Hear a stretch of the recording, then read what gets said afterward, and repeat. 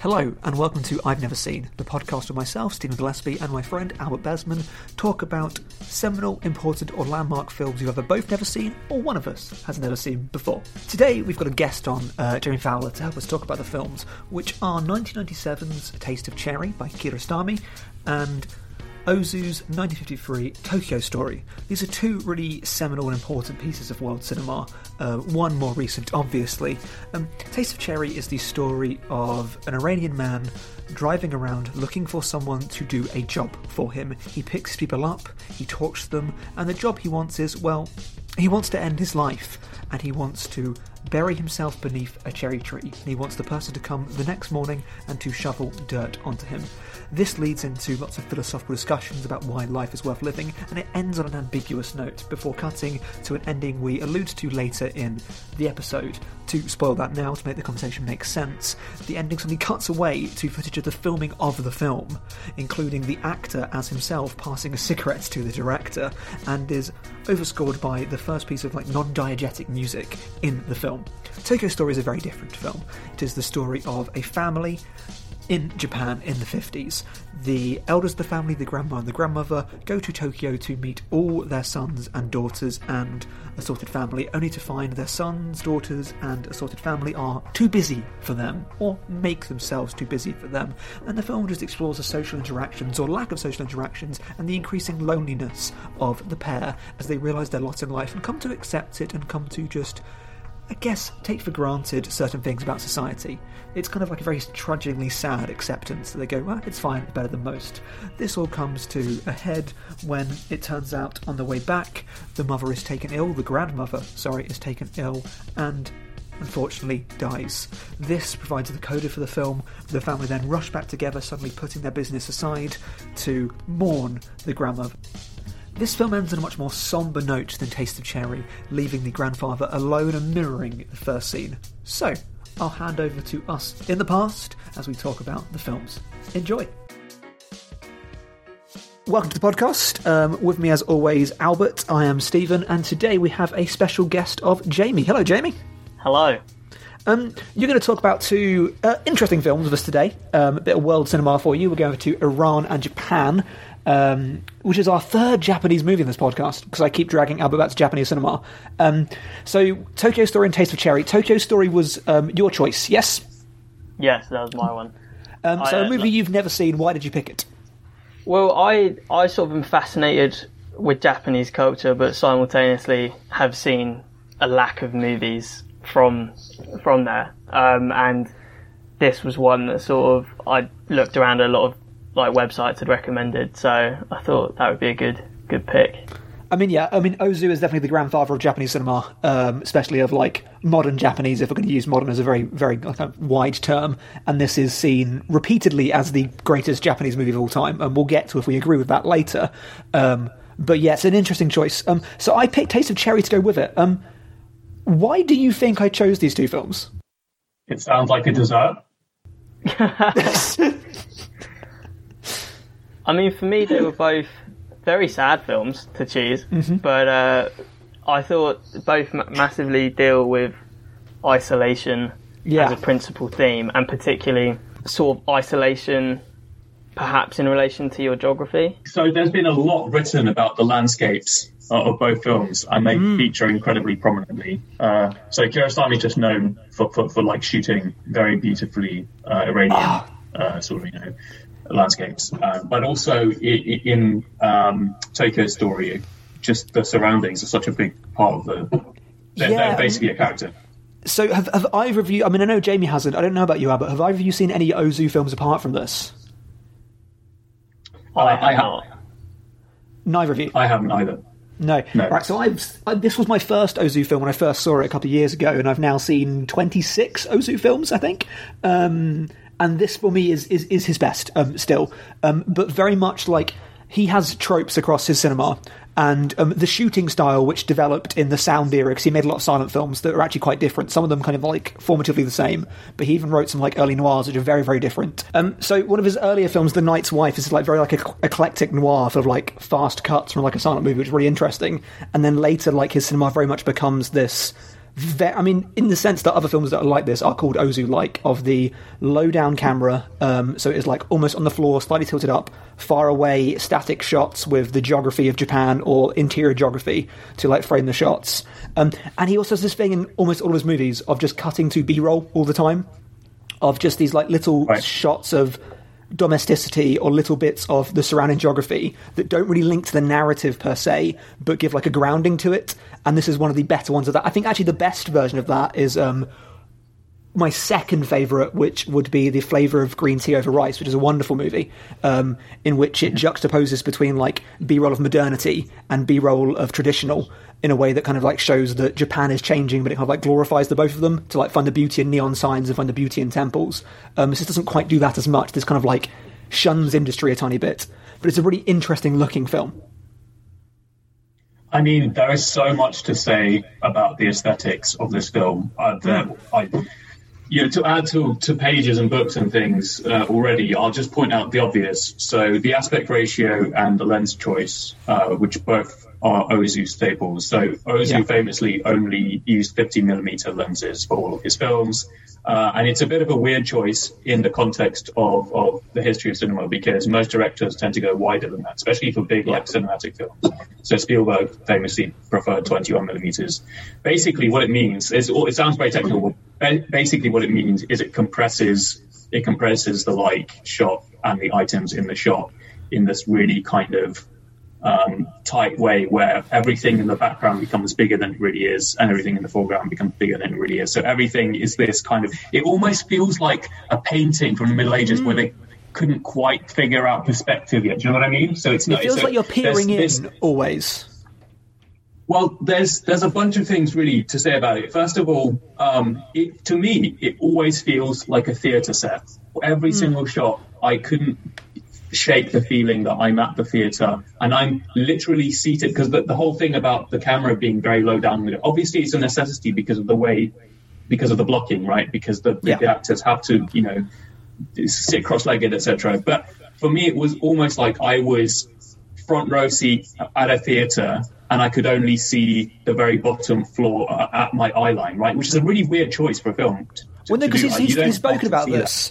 Because there's a Wim Wenders documentary, Tokyo Ga, which he follows the steps of Ozu and to try and like find out how he makes movies, and also just goes around Tokyo. It's a really good movie, and he talks about like this use of this static low camera, and there is the mention that it's to approximate kind of like the view of traditional Japan, of the idea of being knelt down at a table, being low down, in a sense that there is a very kind of like Western heights to the way that cinema is filmed. Like think of like some Spielberg movies where he lowers the camera to give like a child's eye view. This is to give like a cultural Japanese view to the world, that you are low down. But what that means is so much stuff happens really far in the background to give you perspective on the actors.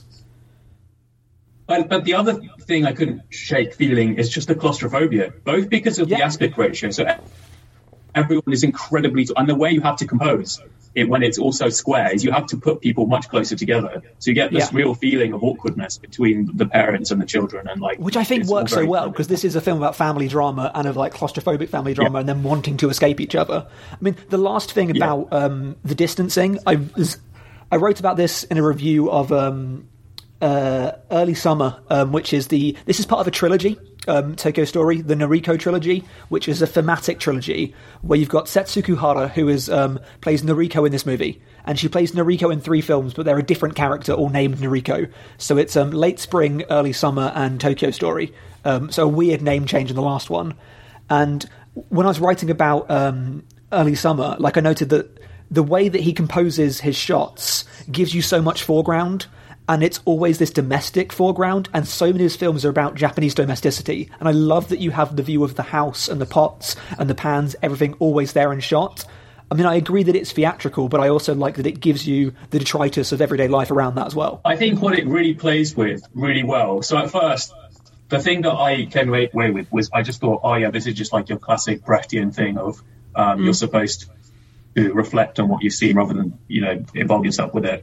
But actually, I think he plays really well with it, because at first, in the beginning of the film, what you get a lot of is like protocol, and you also get like so there's a lot of subtle things, like when the messenger comes to comes to deliver the message to the Doctor, the Doctor has to squat down because the house is laid out specifically in a way that it's all about like hierarchy and all this. There's layers of protocol, and it feels very contrived. But I think as the film moves on, Ozu somehow manages to break through all of that, and you get some incredibly intimate moments, which completely. You wouldn't get.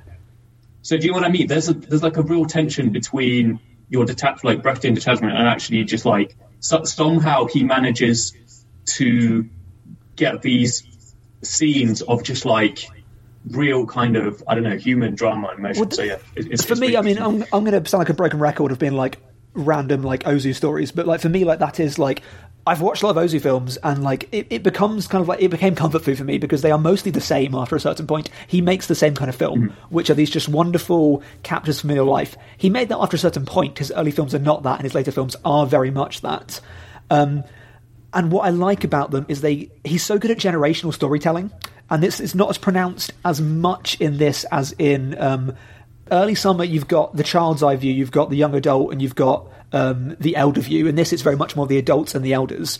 And what he's so good at is writing them all very differently, and like capturing the voice of different generations, and having a narrative that allows them to go against each other.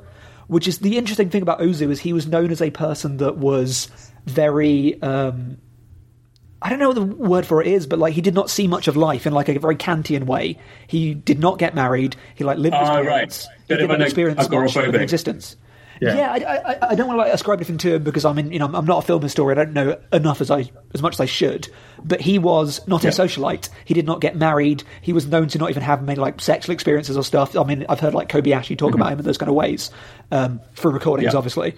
But he's so good at capturing like the dynamics of the family because he seems to me to be such a clear social observer of maybe it's because it's that outside lens. Maybe that comes to his lens choice. Yeah. Right. Oh, Albert, what you were saying about the intimate moments, I think there's obviously this kind of focus on very domestic situations where you feel like you're being sort of squashed into the room with all of these people that don't really want to be there. But like when I watched it, I thought that first scene, I was like, this is going to be really slow. This is going to be a really slow burner. And there's kind of like, particularly with the elder characters, there's this kind of sleepiness I got to it. In the way they talk to each other, they're very slow, but there's a familiarity there. And I thought this is setting the stage. It's a bit of a throwaway scene, but that's cool. But right at the very end, not to sort of jump the gun, but the way those two scenes are paralleled, it teed up a really powerful scene for me without me knowing. And so I guess I felt that slow, methodical pace where you've got these quiet intimacies that you don't necessarily think are doing a lot kind of reap benefits later on. Well, that's the beautiful mirroring of the film, because I think there is like a very surface level way to read this movie, which I think a lot of people do, is it's very much... Because I don't think... I mean, Ozu's made some quite anti-capitalist movies, but in a very like small way. He's not really anti-capitalism. He doesn't like salarymen, and that's very much the kind of like the post-war Japan that he is railing against. And maybe the issue with Ozu as a filmmaker that he kind of like idealizes pre-war values, and pre-war values are really suspect in Japan. And deeply, deeply imperialist in very uncomfortable ways. So I was just going to say, like, I was expecting this film to basically be about the like singularities of Japanese culture. I was just like, all right, here's another film that's going to tell me how different Japan is. But I actually came away with it feeling like it's the most universal film I've ever seen. Yeah. Like some of the themes are literally just like, oh, the awkwardness of meeting your in-laws. Yes. It's just like little things like where you're like, well, I really can feel like I'm in this film. Well, that's why I like this movie so much, because like I feel on a very basic level, it is very much a film that can be read as being quite regressive about they symbolise old Japan and the other characters symbolise new Japan, and it pushes them against each other, and the lens is very much more sympathetic towards the old characters than the younger characters, and it's very much like, look back at your elders, things were better back in the day. And on a broad sense, that is the movie. But then it's full of little things that show it's actually about more than that, of the way that we actually, when we find out more about the past of the father, we find out that his past is actually not great. Like, he had a problem with alcohol that did damage to their relationship, and it's more this sense of like the follies of youth and the mistakes that we make that drive us apart. It's very much a film about just things change and things move, and that drags people away, and it's not symbolically about the changing of the time, it's about the changing of people. And that's why I love it at the end when Noriko is like talking about how she feels that she has these issues, she feels that she is not good enough, this idea of like drifting apart. Like I said, I'll come back to the Noriko point in a minute, but when you're talking about the father, I thought the scene when he's at the bar and he's with the other guy who's saying how disappointed he is in his son because he hasn't amounted to what he wanted, and the father admits he feels the same way, and you've kind of been pitying this elder couple throughout the film because they're not, they're treated like a burden by their kids. Yeah. But that scene and the way it transforms that narrative to the father also has these kind of like damaging relationships with his kids, but from his end completely changed the way I was viewing that. Like the Shige character, the beautician, her resentment of her father became way more in depth, and although I didn't like that character, I understood that there was a history that we knew but we weren't like explicitly told. There wasn't like this big argument scene, but you infer that there's a history that is driving these people against each other that is bigger than just you're old and I'm young. Yeah, and that gets back to what Albert was saying about the humanism of it, and like it is not about age divide so much, which I think in others of his films are. It is very much about people that have done things to each other, that have pushed each other away, and learning to deal with that. And one of the greatest choices of this film is, and this links it to Taste of Cherry, it's a film about how closeness comes with loss, and we only appreciate life under like the scepter of death, basically the spectre of death. And when you tell the film's building up to the death of the mother, and that changes so much in their relationships. And what I love about it is Noriko is the central character. Her relationship with the parents is already defined by loss, because she is family of them by marriage. She was married to their son and has lost that son, and that loss has brought them together, and she is there as a choice. And I like that it foreshadows that relationship later. I really love that about it. I found the portrayal of her really interesting as well, because I found her... I remember reading somewhere, I think it was in like Mark Kermode's introduction to the film on the BFI player, and he says how people are like so fiercely protective over that character and the actress's portrayal. Yeah. But for me, it wasn't until the end where I was like, she's really nice and like she is the one there out of choice, like you said, but there was I don't know, I felt there was a degree of artifice there, or like she was, it looked painful when she was smiling, and I didn't know if that was just, that's just the way the actor was playing the character, but when she, at the end, sort of is honest and says, I feel selfish, that I don't always think about your son, and she starts crying, it made me think back on how even this character, who seems to be the good one, if you will, the one who's trying to connect with the parents, even she is kind of having struggles within that relationship, and it made me like want to watch the film again, knowing that information. Actually, like speaking of that, because I remember like watching this film, and annoyingly, because not much happens in it really. Like there is a key event that happens, and in the summary, like the little plot summary, it ruined that key event. So, did you know the mum was going to die? I didn't, but I thought she would as soon as she speaks to the grandkid and says, I might not be around to see you become a doctor. It was, because that could just be, I'm going to die one day. But it was the way she was like saying it, and he's like, pulling out the weeds. I don't know, just the tone of the scene made me think that might be a possibility. And then when she has the dizzy spell, I was like, of course. Yes. But I didn't know going in. What did you think about the death of the grandmother, Albert? So I just saw it, rather banally, as sort of generational change. I thought it was like a symbol for that. Obviously, it's a symbol for so many more things. Yes. Basically, that's my take. And foreshadowing, I guess. Actually, I thought the foreshadowing was a bit sloppy, but like maybe. Yeah, that's the one thing. I think watching it a second time, it is so overtly like, this lady's going to die. She's going to die, by the way. This person's going to die. Like, it's like every third scene is a bit like, I might not see you again. You're like, okay. And in my memory, it happened a lot earlier in the film. In my memory, she died halfway through and the rest of them was about it. And I was being like, when's she going to die? So that was bad.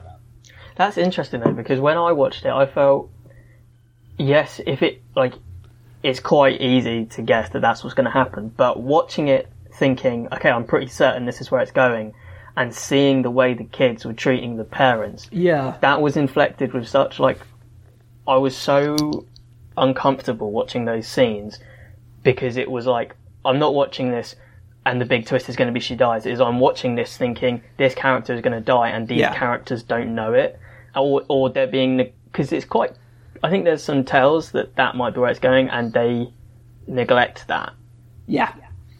I mean, because for me, the beautiful thing about it is at the end, because so much of the film, as I've alluded to earlier, is about they're too busy to talk to their parents, and they make themselves busy. There's a great scene early on where like where the son buys, in fact, I think it's the son-in-law, sorry, buys a nice gift for them, and the daughter's like, nah, they won't want this. They're okay with other stuff. I'm like, oh god, you people, like, come on. And that's the new versus old divide.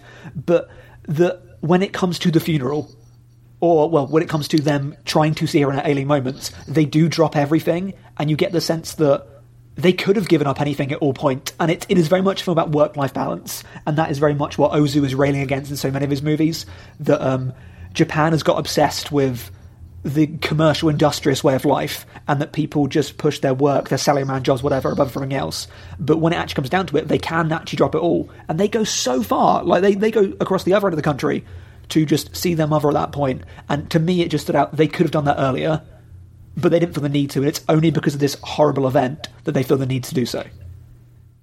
Could I also add that all the scenes of them complaining about how busy they are done in such a way where like they're doing nothing. They're literally just like fanning themselves. Isn't she the sauna in one of them?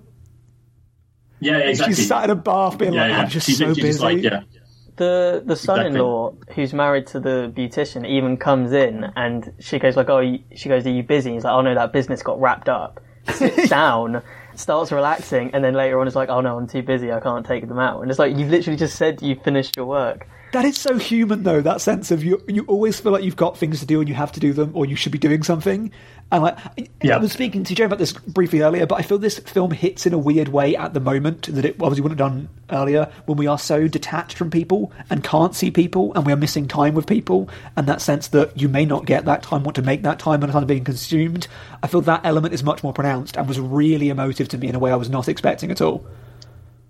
Yeah, really, really good point. Could I also just go back slightly to the smiling point, where I just thought, like, all of the actors, you can see it's incredibly painful for them to keep this contrived, which is obviously like symptomatic of Japanese society. But I also thought it was really poignant that the only time anyone kind of, the time that you really see this like contrivance like fall apart is at the end with the old man who's just like doesn't want to smile anymore. Like, it just ends with him just like not smiling. I want to talk about Setsuko Hara because she's one of my favourite actors of all time, actually. And this was the first one I saw her in, and now she's in the other ones in the Naraku trilogy also, but she's also in a couple of Kurosawa movies, like really early ones, in which she is by far the highlight. They're not even like great movies she's in, because Kurosawa did an adaptation of Dostoevsky's The Idiot, which is very much forgotten Kurosawa for kind of good reason. It's not great. He very literally translates that book to screen and it does not work. I think it's like 5 hours long, but only 3 hours of it remain. It's a bit of a slog. And she plays a very different character in that. She's this like gregarious kind of like seductress figure, and she's brilliant in it. But she's also in this really interesting Kurosawa movie called No Regrets for Our Youth, which is the first film it's a propaganda movie. It's his first not imperialist propaganda film, because he made some propaganda films during the Second World War, and you can guess what side of the war they were for. And then he made one called No Regrets for Our Youth, which is like, bit on the nose there, Kurosawa, bit on the nose, which is the story of an objector. She's married to this man who refuses to join in the war effort because he's a college professor, and he is against this stuff and believes in democracy and freedom. And it's a story about how he dies, and then she is pilloried by the community because like feels that being betrayed by, and it's just about the weight of the world being pushed upon her. And why I think she's just the most astounding actor is her face is so fascinating. It links what Jamie said of she is so expressive, but at every point you feel like there is this deep pain underneath everything that she's doing, and it may be just the way that she smiles, it may just be how her face works, but it works really nicely in the roles that she's in. If you get this sense of She is wanting to portray a certain emotion, but there is something underlying it. And yes, it makes her every moment theatrical, but it's this beautiful theatricality to this restrained personality of there is pain in the eyes and there is a strain to the smile, but it's also such an expressive face that like exudes real happiness. It's just she's just fascinating to me. Definitely. And everything you said, I think, also applies to Mr. Barty and the actor that plays him in Taste of Cherry. Don't you think? Yes. They're just like a real enigmatic thing to his eyes. So, Taste of Cherry is a absolutely fascinating movie. I mean, Albert, have you seen how many Kiarostami movies have you seen? I've seen a few. I can't remember how many. But, I've seen it's not the only one. 3. I've seen this, Close Up, and The Wind Will Carry Us. Interesting, like what Jamie said. Taste of Cherry is weirdly quite a divisive film. Like it won the Palme d'Or, I believe, joint with something else. It may have been another prize, I forget. But like Roger Ebert hated it. Like it's in his list of like his least favorite movies, which is fascinating to me because he was always like pushing the idea of cinema as empathy. And for me, Taste of Cherry is the perfect example of cinema as empathy. And people always say that Taste of Cherry is a slow film. And I was interested that that Jamie said that Tokyo Story was a slow film, and I agree because it kind of like jewels the sensibilities of it's slow with the grandparents, and then it gets fast with like the Tokyo Story of when it comes to more like Metropolitan. Jamie, did you think Taste of Cherry was a slow film? Nowhere near as slow as Tokyo Story, and like you just said, I think Tokyo Story for me was paced based on which characters we were with, but Taste of Cherry, I felt it's not slow because it's quite short actually. Yeah, 99 minutes, like, and nothing really happens. No, but I felt that it was very stripped back. But but it still lived, you know. There wasn't this kind of dead, threadbare thing. It was simple in the same way Tokyo Story's got a very simple plot, and this is even more simple, I would argue. Yeah. But you know, it doesn't. I think anytime you hang about, there's a reason, and a lot of the time, like the imagery in it, that kind of where you would argue it slows down a bit, is building atmosphere, and it's serving the plot. I actually think it's not simple at all. I just think it's reticent, and I think that's that enigma, that puzzle. Why is this man driving, and why does he want to kill himself? Literally sucks you in from like minute one. At no point was I thinking this is like. I'm going to agree with you about the minute one thing because that is the grip of the film, but I think that is totally not what the film was about at all. Which is one of the master strokes of this movie. I don't think it's about why he wants to kill himself, but I just think that the point is that sets up a puzzle for the viewer to try and think about right straight away, and that's an easy way. It's a cheap way for you to like be engaged, right? Which is what's so beautiful, and I love this film so much. I really love this film. What's so beautiful about it is that sense of it gives this tease at the beginning, and it never gives you an answer to it because it becomes so clear. Yeah. It's not about the answer. Because, this is a film about a person that wants to kill themselves. And that is a very loaded subject, and that can be very, very trite. It's a very kind of like, I need to find life and meaning.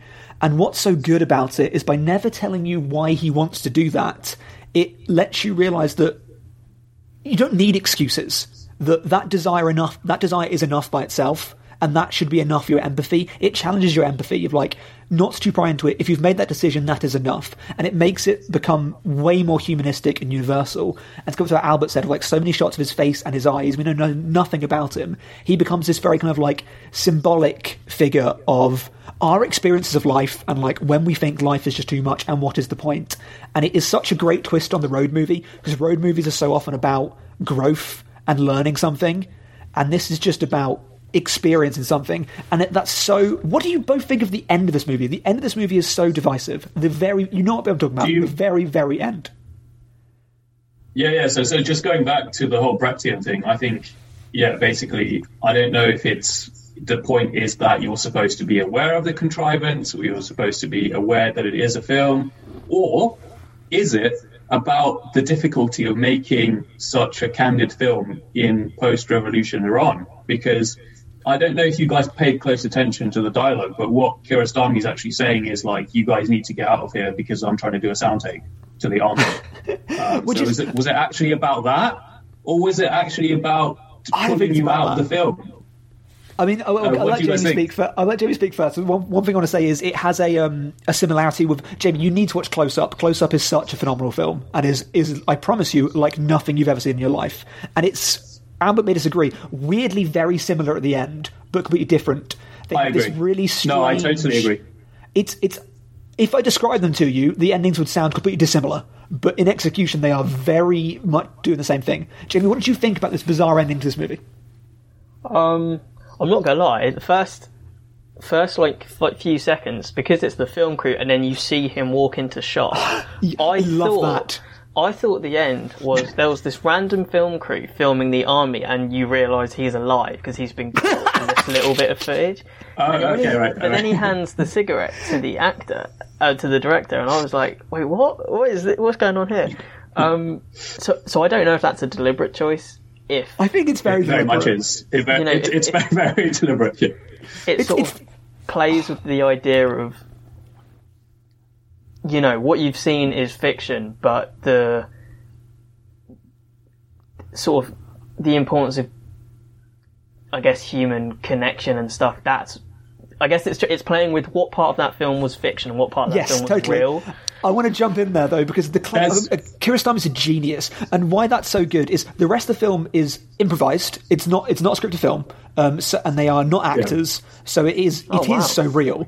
And that bit at the end is the only bit of a soundtrack over it. It's the only bit that is filmic. It's the only bit where they use a VCR camera so it looks like it's being filmed. So when they're presenting you actually in reality, the film being filmed, it feels filmic. And when they're actually showing you the filmed reality, it feels real. And that's such an intelligent and such like a potent balance of like sensibilities. Did you not feel though that you brought up Brecht, Albert, and it made me, at least in my interpretation of Brecht, it's very much what you are watching is theatre and kind of breaking down that illusion of the fictitiousness of you being immersed in it. You're aware you are watching a production. But when it came to this, by making that apparent that you are watching a film, do you not feel like you lose some of if you're invested and you're empathetic to these characters, is not some of that lost in the brief second that you're like pulled out of it? I have a distinct Not answer to at this, all. but I'll let Albert take it first. So I was just going to add to what both of you were saying, which is there's another layer to whether this is fiction or not, because during filming, every single time that the actor, the protagonist addresses the interlocutor, in fact, it was Kiarostami sitting in the other seat. So I'm just going to add that there. Because the way this is filmed is brilliant. Speculate on how personal this film really is, but a lot of people think it's very personal. Yeah, because I'll talk about the way it's filmed in a second, actually, because I think like the two ways it's filmed is so fascinating. But for me, the very ending is the crux of the movie, because as I keep saying, this is not a film about will he or won't he kill himself. And so many films are about that. And it ends ambiguously. It ends with you not knowing if he did or not. And the film does not want you to leave with that as the message. It doesn't want you to leave the cinema talking about that. It wants to leave you talking about philosophical questions about life. And by cutting away from that for something else, it dulls that. You're not being like, oh, did he or didn't he? You are thinking about the wider world outside of the film. And you remember this film took place in a wider world. And when you see him alive, you realise that he is the person that didn't matter. It's about the journey, which sounds so trite. It is about that process that mattered. And you also remember that loads of people made this film because it's such a isolated thing. And then the two most powerful moments in the film, there is one moment in this film which I think is maybe my favourite bit in any film ever. It's so astounding for me, which is when the car just goes off the road. And it's viewed so... I want to talk a lot about... The car means so much in this film, because the way the car is shot, the colour of it always blends into the things around it.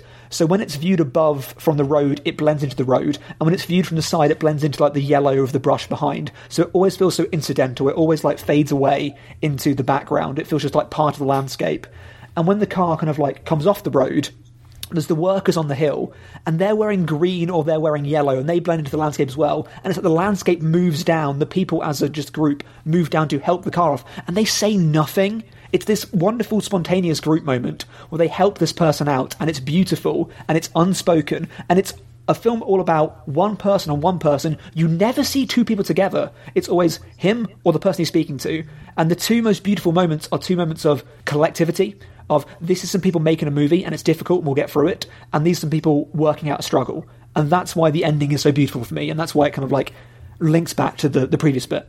Yeah, so, I mean, and that colour palette, I mean, whoever came up with that is just a genius, because, it's a film about the land as much as it is about people. The first time, because you're stuck in the car for so long, and it's so depressing, because you're stuck in the car looking out at industrialism and, like, labour practices. A lot of the film is about labour, we should talk about that. And then when you first get the shot outside the car, and you just see the breadth of the country, and it's just unbelievably beautiful. It's just one of the just most jaw-dropping moments, and it's so simple. Yeah, and also I feel like dirt is a character. Do you know what I mean? There's a lot of shots of him looking at dirt. There's the shot of the excavator, processing the dirt. It's all in the air. It's in the car. It's on his face. And then obviously at the very end he gets, anyway.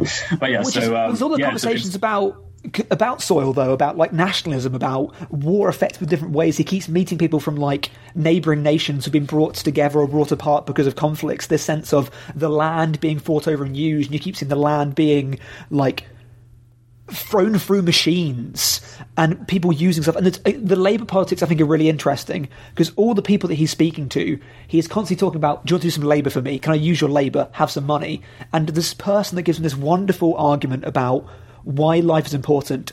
And it, again, to describe it sounds so trite and so kind of like stupid, but he goes back to it's the taste of mulberries. I ate a mulberry. Or it seems like he's like stood in a mulberry and is like, and that reminded me of things. It's like the Little Thing film. And this sense that these little things get overwhelmed. Sorry to just... Is it not the taste of cherry? Well, no, because he's... he says? No, he talks about a mulberry, and then he's under the cherry tree, so it's the taste of cherry for him. It's the mulberry for him. My bad. So like that's which is a lovely pairing of the title with the film, because that kind of like is a hint that it is the taste. This is not a hopeless, sad movie. This is a very hopeful movie, because it's called Taste of Cherry. It is about the beauty of life. It is about moments that make you want to live. But we only see those moments under this sadness of death and horrible labour conditions of this person who just says, if it wasn't for my son needing the money, I would never do this.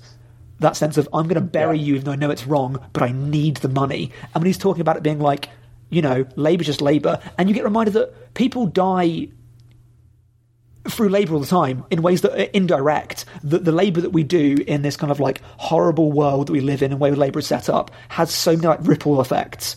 And this conceptualises that really nicely. And by focusing it down to, you're going to be involved in someone's death, makes us feel differently, as opposed to not realising the actual product of our labour and what we're doing to a land and to a people. Maybe I'm going too much on that, but I think that's really interesting. Yeah, I agree with everything. I thought it was interesting what you were saying about the imagery of dirt, Albert, because the scene when he gets out of the car and it's like a digger, and there's just this long time he's looking through like a grate of some sort, and there's just this this container, and he's just watching dirt be deposited on it. And there's something about him looking at that and how sort of it's just dirt, and it's just. Because the dirt swirling around him, and he knows that his entire quest is to be covered in dirt, is to be buried, to get in touch with. But then that's used as the sense of getting in touch with the country and identity. But that sense of, for me, the most profound moment emotionally is when he runs into that school, and he just asks that man desperately to throw 2 stones, and himself throw 3 stones. And it's. I know this is again a silly cinema thing to say, but it's the 55 things that are not said in that conversation, and what that conversation really means. Right. Of it's a man being like, I don't want to die. I really don't want to die. And I know I've made a mistake, but I'm too far gone. And the other person being like, I don't want you to die either. And I'm here for you. And that's what's really happening. But the way and how you get that through improvised dialogue. I mean, how was this film made? It's just so impressive. I don't know. Truly, I know. No, it's incredible. I also kind of find the man that he's talking to is the Turkish guy, right? The one who sings the song. Even more interesting, in some ways, even more interesting than the main character. Don't you think? Like, he's just totally. He just instinctively gets all of the conflicts going on in this guy's head, and it's just like, wow, okay. And he's also like, I'm going to keep talking. I'm just going to keep talking. Yeah, exactly. Yeah. And also, like, I feel like because suicide is such a taboo in like Islam. Every single person that he's talking to, their like response to it, I just found really quite like, I don't know. Why is it that the Turkish guy is the only one who's willing to put aside some of it? Like, why is it that he's the only one that seems to have principles, but at the same time is like, yeah, I need to do this for money. So it's like, it's kind of like, yeah, there's something almost resigned about it, but like also just like really kind of accepting, right? I mean, to go back to our Kieslowski conversation that we've had, I think I'm going to put this episode up before the Kieslowski one, so here's a foreshadowing of I talked about my love of Kieslowski, who Jamie's going to dip into, actually. Jamie, you got the Decalogue for Christmas, I saw? I did. Yeah. Hey. Kieslowski. For me, as I've said before, and we'll say in the future apparently, like Kieslowski is the master of making the allegorical and the natural sit perfectly together in a way that doesn't hurt either of them, and both just work magically. And this film does it as well. Of if I was to describe the film to you, like he sits down with a soldier and with a holy man and with a foreigner, it's so obvious they are playing these symbolic roles of different sides of reality, of like they're clearly symbolic features. But in the moment, it doesn't feel like that. So it has that resonance of we're seeing different like social strata, but we're also just seeing people and conversations. And that's such a well measured part of the film. I felt like, and I don't know if this is, you know, an Anglo-centric way of looking at it, but in my experience of like, I don't think it's a very British thing to be particularly friendly. And so when I was watching this, and the way that, even when they're having these really, like, obviously intense, like, subtly intense conversations, and the support they're giving to each other, the fact he calls the soldier, like we're friends, aren't we? Like, you're my son. He calls him his son. That is really interesting. Yeah. But, like, I felt there was this, in a movie that is about someone who wants to kill themselves, there was such sort of but isn't it about lost connection, though? Like a want to be connected with people, a want to be in touch. Yeah. I feel that's what he's looking for the whole time, is like to connect and to agree and to find people, which is why there's that force in, which clearly makes that man really uncomfortable. Like, he does not like those things at all when he tries to get him to talk about it. Mm-hmm. Yeah. I would say that with the holy man and the third and the teacher, I think he's a seminarian. I think. Yeah, I got the impression that they were a recipient of that. Like, he wanted connection, and they wanted to help him out. And maybe that's not expressed by the soldier, because he's, you know, he comes across quite shy and or scared. And then the first guy he meets tells him he's going to smash his face in if he stays too long. Yeah. But I felt there was a presence of connection being reciprocated. But maybe that's just my reading. No, I agree, and I think the way this film is shot is so important, which we've alluded to. But you have two kinds of shot, basically. You have these like wide geographical shots of just like a car going through just countryside, and then you have the interior shots where you're just stuck in a car looking out. The rest of the shots in the film are pretty much all through windows. There is so much like window stuff in this. You are always like detached and looking in or looking out, and this like isolated claustrophobia of it is so perfect. And to go back to what Albert said about the conversations in the car, so yeah, you only see him talking or the other person talking, so you have that confessional element of him speaking to you, and there's so many characters just staring at the camera, looking you dead in the eyes and just saying things, which is so unfilmic, and this film tried to avoid that so much that this, because this is a very philosophical film. It is confrontational. It's so confrontational. Yeah. Which kind of like links it to Tokyo Story, because I feel like Tokyo Story is built around artifice. What I was going to say is I had both films up on my monitor at the same time when I was kind of watching them. And what? Sorry. Not what. No, sorry. I wasn't watching both at the same time. That's how you What I was doing is I was trying to compare. I was trying to compare the shots. Interesting. With both films. And what really struck me was the size of the people in the composition, especially when it was just on their face, or even when it's not just a close up. Was the same. It was like exactly the same. I was like, that's really bizarre. You don't really usually see that. And it's not just about like some kind of canonical way of composing shots. It's literally like it is so close. You are literally so close to the people, and they're like giants, like on the in their composition. I do want to connect the films in a bit, but I want to see, do you have any, like, touch points to this film? Does this film remind you of any other movies at all? Taste of Cherry? I mean, not thematically, but I think the only other film I've seen where it's entirely set in a car was Tom Hardy's Locke. Oh, that movie rules, yeah. But there's not necessarily much crossover in necessarily what they're trying to say. They're both about, there's something very isolated about being in a car, and even if there's someone there with you, it's like you're the only people in that mini environment. But I guess just that format of storytelling, it reminded me of that film a bit. Yeah, I mean, I think like an obvious comparison, they're very stylistically different, is like It's a Wonderful Life, of these films of being like using an express to end life as a way to find the meaning of life. I think that is like an interesting counterpoint to it. Have either of you seen Pixar's Soul yet? No, I want to. I'm intrigued to if it's any good. I am in the minority that think that movie is kind of okay. It definitely has suspect racial politics at one specific point. But apart from that, whatever.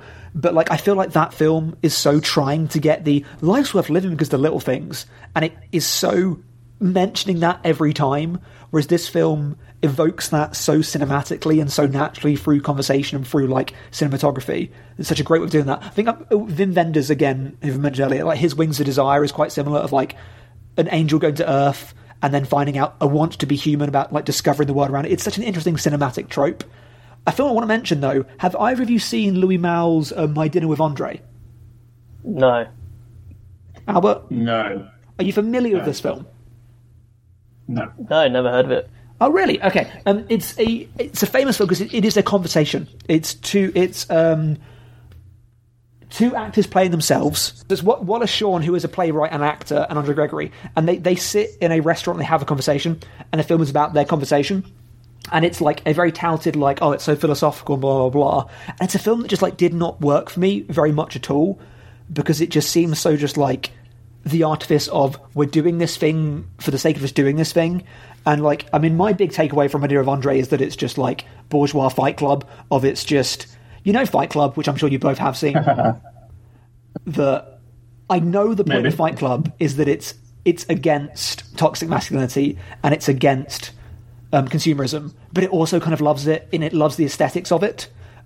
My Dinner with Andre is a movie that wants to strip apart like bourgeois attitudes, but it totally loves them the whole time. It will make you listen to this guy speak about his cultural experiences for so long, and then give you like 10 minutes of, actually, I think you're wrong. And it's an interesting counterpoint to this film of, I think cinema, when it tries to evoke natural conversation, is so often very, very bad at it. Very, very bad at it. And I want to... Even Tokyo Story, like... Yes. Yeah. So what do you think about Tokyo Story when it's going to actually evoke in conversation? I just thought like the most mechanical. I don't know if that's because there's so much under the surface of like Japanese, interactions or whatever, but like I just thought it was like literally the most like mechanical sounding down dialogue, which wasn't particularly, I don't know, not very filmic. Which there's a part of me that's like, oh, is it because I'm viewing it in translation, so I'm reading it via subtitles, and then you watch a film like Taste of Cherry. That's a good point. Taste of Cherry for me is like, every now and then you watch a film, you're like, this is why cinema exists. I had this recently with the film Rocks, which is on Netflix, which you can watch, came out last year now, and you just watch it, you go, oh yeah, this is why we have cinema, to reveal stories like this that are being revealed cinematically. And I get these misconceptions about, oh, you can't do these things. This is just a man in a car talking to people, and it's just unbelievably gripping. It is so deep, yet it works entirely on the surface as well, and it's just beautiful in ways that films often aren't beautiful. I just love it, basically, is my point. I love it. Mm. It's pretty good, yeah. It's pretty good. Kiarostami makes good movies. I found what you're talking about with the dialogue. I think with Tokyo Story, my understanding of sort of Japanese culture is there's a degree of politeness one must sort of exhibit. And so it's very much social codes, isn't it? Of like people talking, which is, I think, I somewhat agree with Albert about like bad filmmakers. I think Ozu is very good at capturing generational difference in his dialogue of the adults speak differently to the grandparents and the children speak differently again, and that is so rare in cinema to have like distinct voices to generations. But yeah, it is very much about like formal constrained conversation. Which, if we can talk about like a personal film, Ozu seems to be a person that clearly was restricted by the restrictions of Japan. Of like, he makes lots of films about characters trying to break out of society in small ways, like Early Spring, Late Spring. God, it gets so confusing. The first film in the trilogy is about a woman who does not want to enter an arranged marriage, and a lot of his films are about that. Like Flavour of Green Tea Over Rice is about women who want to act out a bit and want to have fun away from their men and feel they're constrained by their marriages. If he makes these things that would not be dramatic in like Western movies, but are very, very dramatic. Well, I mean that's a very broad brush. But these little like breaking of social codes, which goes back to Taste of Cherry, I guess, a little like breaking of social codes. Interestingly for me, like his last movie, which is An Autumn Afternoon, which is an okay Ozu movie, which is kind of like elevated to greatness by like the meta weight of it's very much a swan song, and it is thematically very much about the new coming in and leaving the old behind, but about accepting that. And seeing as Ozu has become such a symbol of traditional Japanese filmmaking, and literally, so spoilers for the end of this film, like the end of the film is this main character who has been, and I think it is Chiyoshi Ryu again, who is like in some of his films, who has been a symbol for the old ways. It's just him walking into a room quietly, sits down, and just has a drink, and like the lights like fade away. And the movie's got like an autumn afternoon, like it's a sense of that these things are going to die and fade away, and that is absolutely fine. And I like that idea in, I guess, both of these films, all three of these films, about things changing and things moving on and what we do about those. I guess it's interesting reading Tokyo Story that way, because for me, the thing that struck me about the ending is, I think it's at least 2 times someone says to the dad, "You're going to be lonely, aren't you?" Like it's a joke. And you see they literally keep repeating it. And you see his face at the end just being like, "Yes, I know. I get the it." Conversation like, when they're like, "I wish that he had died first." You're like, oh my god. And so I guess in terms of everything's going to be what you're saying with that the Autumn movie and that acceptance at the end, this felt not so much like a denial or rejection of it, but like I feel like it definitely left me with, there is not enough sympathy for although this man has all his flaws that kind of are hinted at throughout. This is a man who is ultimately left by himself, as sort of shown by that last scene, you know, paralleling the first scene where there's 2 of them and now there's only 1 of them.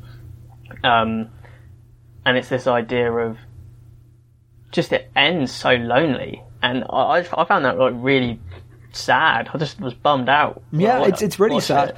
But that's why I wanted to allude to the other film, because I feel like that's why Ozu's an interesting filmmaker. He does that ending again in a different film, and it feels completely different. Because like the thematic backdrop, I like that he can use this moment of encroaching isolation. Because I feel with all three of these films, there is a difference between isolation and loneliness. And this film kind of like massively goes over that line of you can be isolated, because we see characters in I think, is it the seminarian, the guy that's no, it's the guy before that's just like sat up in that house and he's just like, I'm the guard, and it's like, well, you can go, he's like, nah, I'm the guard, I'm fine, I'm just doing my own thing. That some people are just fine doing their own thing and being isolated, whereas for some people being isolated is just loneliness, and some people are surrounded by people and are lonely. Like you get the feeling that Setsukahara's Noriko is lonely. Yeah, I totally agree with that. And I think that the 2 films have such a different take on life. I think Tokyo Story is about the contingency of life, and like Taste of Cherry is about the agency of life. In a weird way, I feel like Taste of Cherry is like way more optimistic than 100%. than Tokyo Story. At the end of Tokyo Story, you literally you're felt with this like resignation, or like, that's life, and like things just happen, and there's nothing you can do about it. Well, they literally say life is disappointing. Yes. Yeah, exactly. That's very true. Tokyo Story is life's disappointing and your children don't end up what you think. And Taste of Cherry is like, the taste of cherry contains the meaning of life. It's like, it's the most like simple thing, being like, hey, eat a cherry and you'll love life. This film's just like, everything sucks. Yeah. But I also think it's really about the guy taking control of his own life, which is, I don't know, it's quite like even though it's about suicide, I still think it's quite optimistic. But I really like that that's through him offloading control. That he wants people to do this for him. That's true. That's actually a really good point. Yeah. But then, I don't know, like, he still does it. He still... Exactly, but that's why that moment of him running into the school is so important to the film, because that actually is him taking back agency, because he's offloading, and he's finally offloaded his burden. genuinely, he's just like, cool, this will happen now. And then he's just like, I did a thing. And that is so... And, I mean, this is annoying because obviously the conversation is not around did he or didn't he. But for me, I end that scene being like, no, like this man will live on and it's fine. Because of that scene of like, there is a renewed, and again, the title of the film, like there is a renewed sense of life. I don't know, is that the feeling the film gave you, or is it just me? I don't know. I found the scene where, straight after that, and you're thinking, okay, there's this glimpse of desire in him to live. Yeah. And then you have the scene where you're not in the car anymore, and you're looking through the curtains. Oh, I love that. Into this apartment. And that looked really... Because you see him pacing, you see him, put his hand on his head, and then he gets something, and you don't know what it is, and then you see him with the drink. And for me, that completely tonally contrasted the scene that just come before, because it's like, well, there's this glimmer of hope, and now it's this lights off, locks the house, he's done it. I don't know. How do you see those? Isn't that the importance of the community, though? Isn't that because, he only has hope when he's got people around him? It's only through interaction that he gains agency and hope, and when left... And I think this film is about, the sorrow of isolation, and it's why we are always isolated from people, that when he's left by himself again, he seemingly spirals down into, ambiguity and sadness, and when he's with others, he finds connection, or he forges connection. Yeah. So, sorry to do a bit of speculation. I know this is not the point of the film. Yeah. But, I'm just going to ask both of you the question. Why do you think he wants to kill himself? Is this the cachet moment again? Yeah, sure. Yeah. Who was filming? I don't know, it's not a thing I've ever thought about. All right, I guess in a symbolic way, it's just because life just sucks. And clearly is a film that is shrouded by economic fears of the way that he uses this money. That's clearly the only money that he has left. And it may seem like a big amount as a lump sum, but if that's the only money you've got, maybe it's not in that way. There is a sense of being a spare part, being alone. For me, it's because this person is isolated, has nothing, and all of his joys are in the past. He talks about the community of the army, but that was not his choice. That was through service. Mm-hmm. So for me, it is isolation pushes a man to this. Yeah, I guess I'm in a similar boat. I felt like if I tried to, again, not to be pretentious, but I felt like if I tried to encode the experience that you see throughout the film with kind of backstories that I've invented, I feel like it would detract from it. But I felt the fact that every time he meets someone, he's constantly asking, "Are you well?"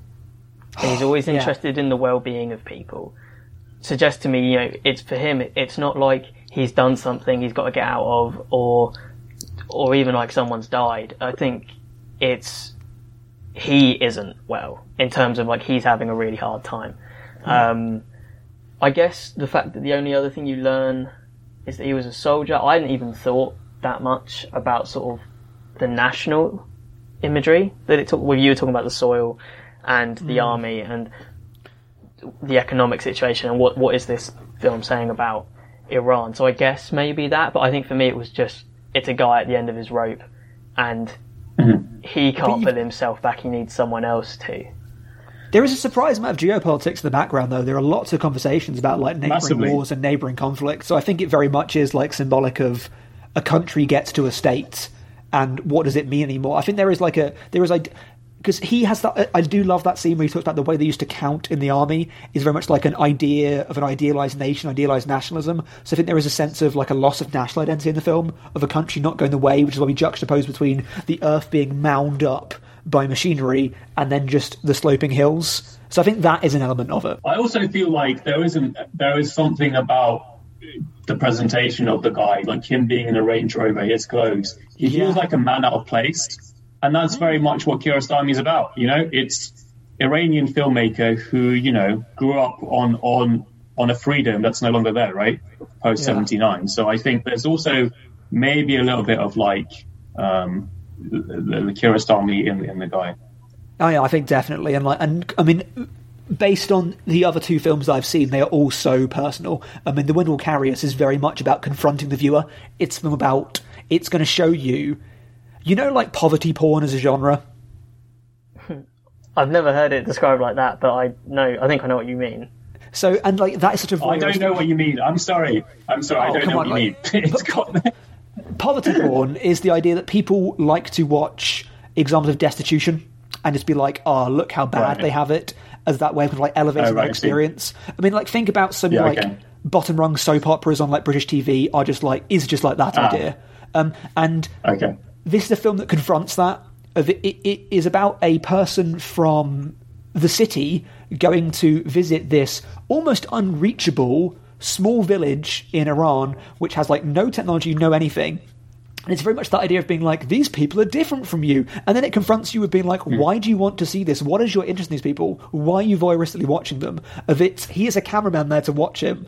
And it keeps making him look in mirrors and making you look back at his eyes and like linking you with their gaze, being like, do you think you're going to understand them by seeing them?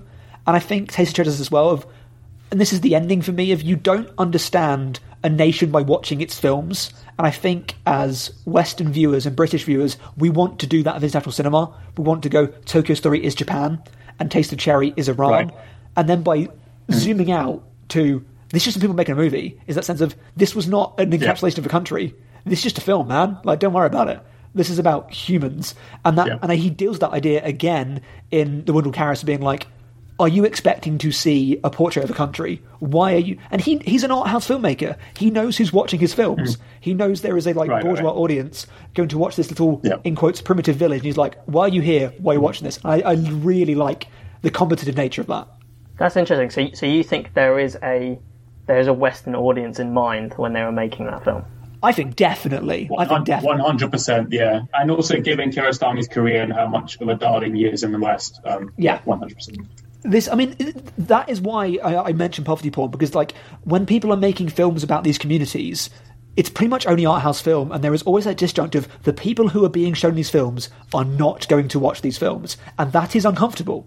And that's why I like films that deal with that, or that do something with that. Actually, I was reading, because I'm a nerd, in this month's like Sight and Sound, like Lynn Ramsey, who you both know that I love, was talking about how the price of cinemas has changed our relationship with film, that she grew up in a working class Scottish household, and she didn't realise that her parents were massive cineasts until later on in life, because it was just cheap to go to cinema, and they saw so many films, and she realised that her like cultural understanding was much better than others. And now she's like, people don't get that anymore, because on certain wages you can't go see these films, they're hard to find, etc., etc. So there is this like growing elitism of art house cinema. And art house cinema, I think it goes back to Italian neorealism, is so obsessed with presenting the, in quotes, lower end of society, and there is something parasitic about that is uncomfortable. But also now the makers of films are much more bourgeois than they were before. Something which I just... Sorry to link back to Kieślowski every single time, but Camera Buff, I just thought that was like a really nice little tie into what you guys were saying. Anyway. Yeah, Camera Buff is an awesome... but Camera Buff, again, is a film about, is it ethical to make movies? And is movies a healthy obsession? Yeah. And should we be documenting reality? And does it diminish reality? Tokyo Story is not a film about filmmaking at all, but Taste of Cherry kind of is, because it confronts you with filmic technique and what cinema does and how it shows stories. And it does make you think, by giving you little peppered things of philosophy and nationalism, it makes you want to make those connections of this is about everything. But it's like, well, it's kind of not. It is not about these grand things. It is this simple thing. So yeah, to quote Albert, it is a combative film, and I like that. I like being combated. I think it's important to be reminded of our positioning.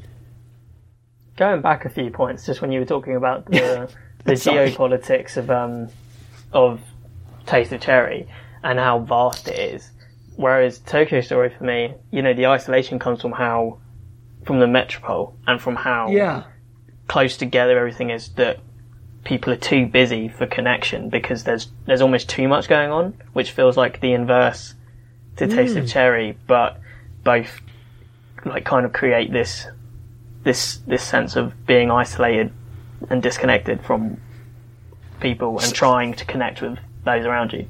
So a thing that Ozu loves is trains. They're in most of his films. One of his later films that is quite different to his others is Good Morning, which is a remake, kind of like as I Was Born, but is a lovely little movie. And he kind of pseudo remakes it as Good Morning later, which is a lovely little colour movie.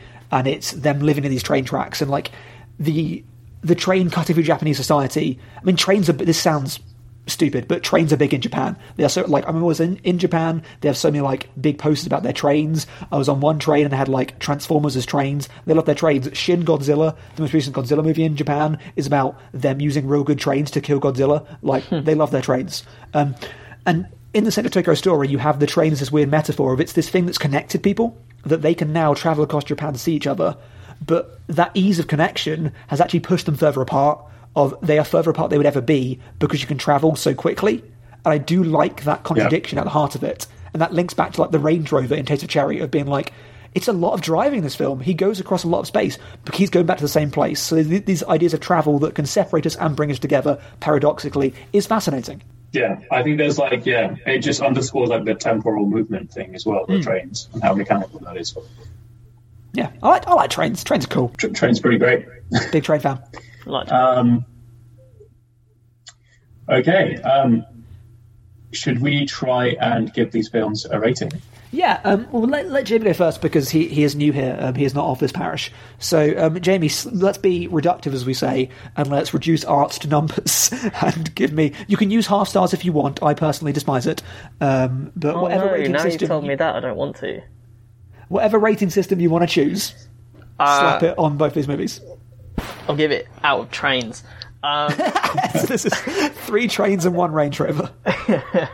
I think it's tough because I feel like you talk about them like this and, you know, there's so much depth, but I have to kind of remember how I feel watching it. So I think for me, Tokyo Story has like lingered. I did watch it before Taste Cherry, but that's lingered with me a bit more, I think.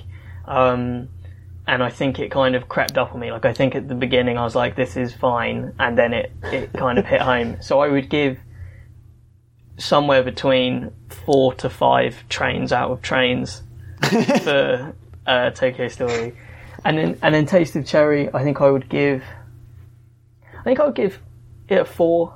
I really like it, and I think everything you guys have said about why it's like a masterpiece, I agree with. But I think just I enjoyed the experience, but I felt there was something, despite how like intimate a film it is, the whole thing feels kind of like, I don't know. I have to think about it a bit more. I'm going to say 4 for now. But it's interesting. I think I talk about home quite a lot, and Emma agrees with me. This idea that like talking and writing are thinking, and the idea of I watched, because again I'm a nerd, I watched Ingmar Bergman's Wild Strawberries on Christmas Day because I'd never seen it before, and I write a little review of every film I watch on Letterboxd. Follow my Letterboxd, Stephen Gillespie, Letterboxd, Stevenage, follow me. And I entered that review being like, that was a 4-star film, and then I found out through writing about it how much I actually enjoyed it. And I do like that process sometimes of when you force yourself to talk about or to think about something, that it can grow. And maybe it's a different way of approaching film, but like that is the process. Yeah, I totally agree. I sometimes discover a love of a film of like I reflect on it and go, oh, actually, I did love that, and I found such to write about. I guess for me, film is a conversational medium. It's what can I bring out of it afterwards. And some films I'm like, that was technically brilliant, but I have nothing to say. And Taste of Cherry is like, I have so much to say about this, and it grows in my thought. So for me, I think it's very obvious because I am predictable. These are 5 trains out of 5. 5 Range Rovers out of 5 Range Rovers. 5 trains out of 5 trains. I mean, they're 2 of my favourite films of all time. I have a list of my 100 favourite films on Letterboxd, unordered, and these both are in there for good reason, because they're spectacular. Albert. Yeah, I mean, like, just to add to that, Taste of Cherry is a film I regularly think about, especially when I'm, like, up at night. I literally think about the guy driving his Range Rover and just like trying to work out like what's going on with his life. It's one of those. So it's very difficult for me not to give it 5 stars. It's just made such an impression on me. Me too. Yeah. So 5 stars definitely. Tokyo Story, maybe it's one that's going to have to grow on me as well, just like Taste of Cherry has, or the way that you described, you know, the process of unpacking something. So I guess maybe it's too early for me to give a rating. I'm not sure if I'm ready to give it a 5, just because maybe I just haven't thought it through enough. It's probably a 4 for now. Yeah, I mean, to be fair, you're not as big of a weird Japan film nerd as myself or as Jamie, with our like weird like spiraling sessions of Japan. So I get that. But I would also repeat, I don't think this is a very Japanese film. I think it's a very kind of relatable film. I think it's both, though. I think it's very Japanese, but very relatable, because I think that, Japanese can be relatable. But I think it is intertwined, so intertwined with Japanese familial values as presented at that point. Like, again, it is not a film about an entire country, but it is so about social practices. But yeah, it is deeply universal, because families are families, man. What's that line from Anna Karenina? You know the one. No, I don't. The first line of Anna Karenina about this, the first line of Anna Karenina about how all dysfunctional families are dysfunctional in the same way, or whatever it is. Oh, I think that's the line. Yeah, I think that's literally it. Yeah, I don't think it's that. Yeah. I think Tolstoy is a better I think it is that. I think it is genuinely that. Okay, there you go. That's my ending point. Like that half-remembered line from Anna Karenina, a book that I have not read, but I saw a film of once and it wasn't very good. Which one?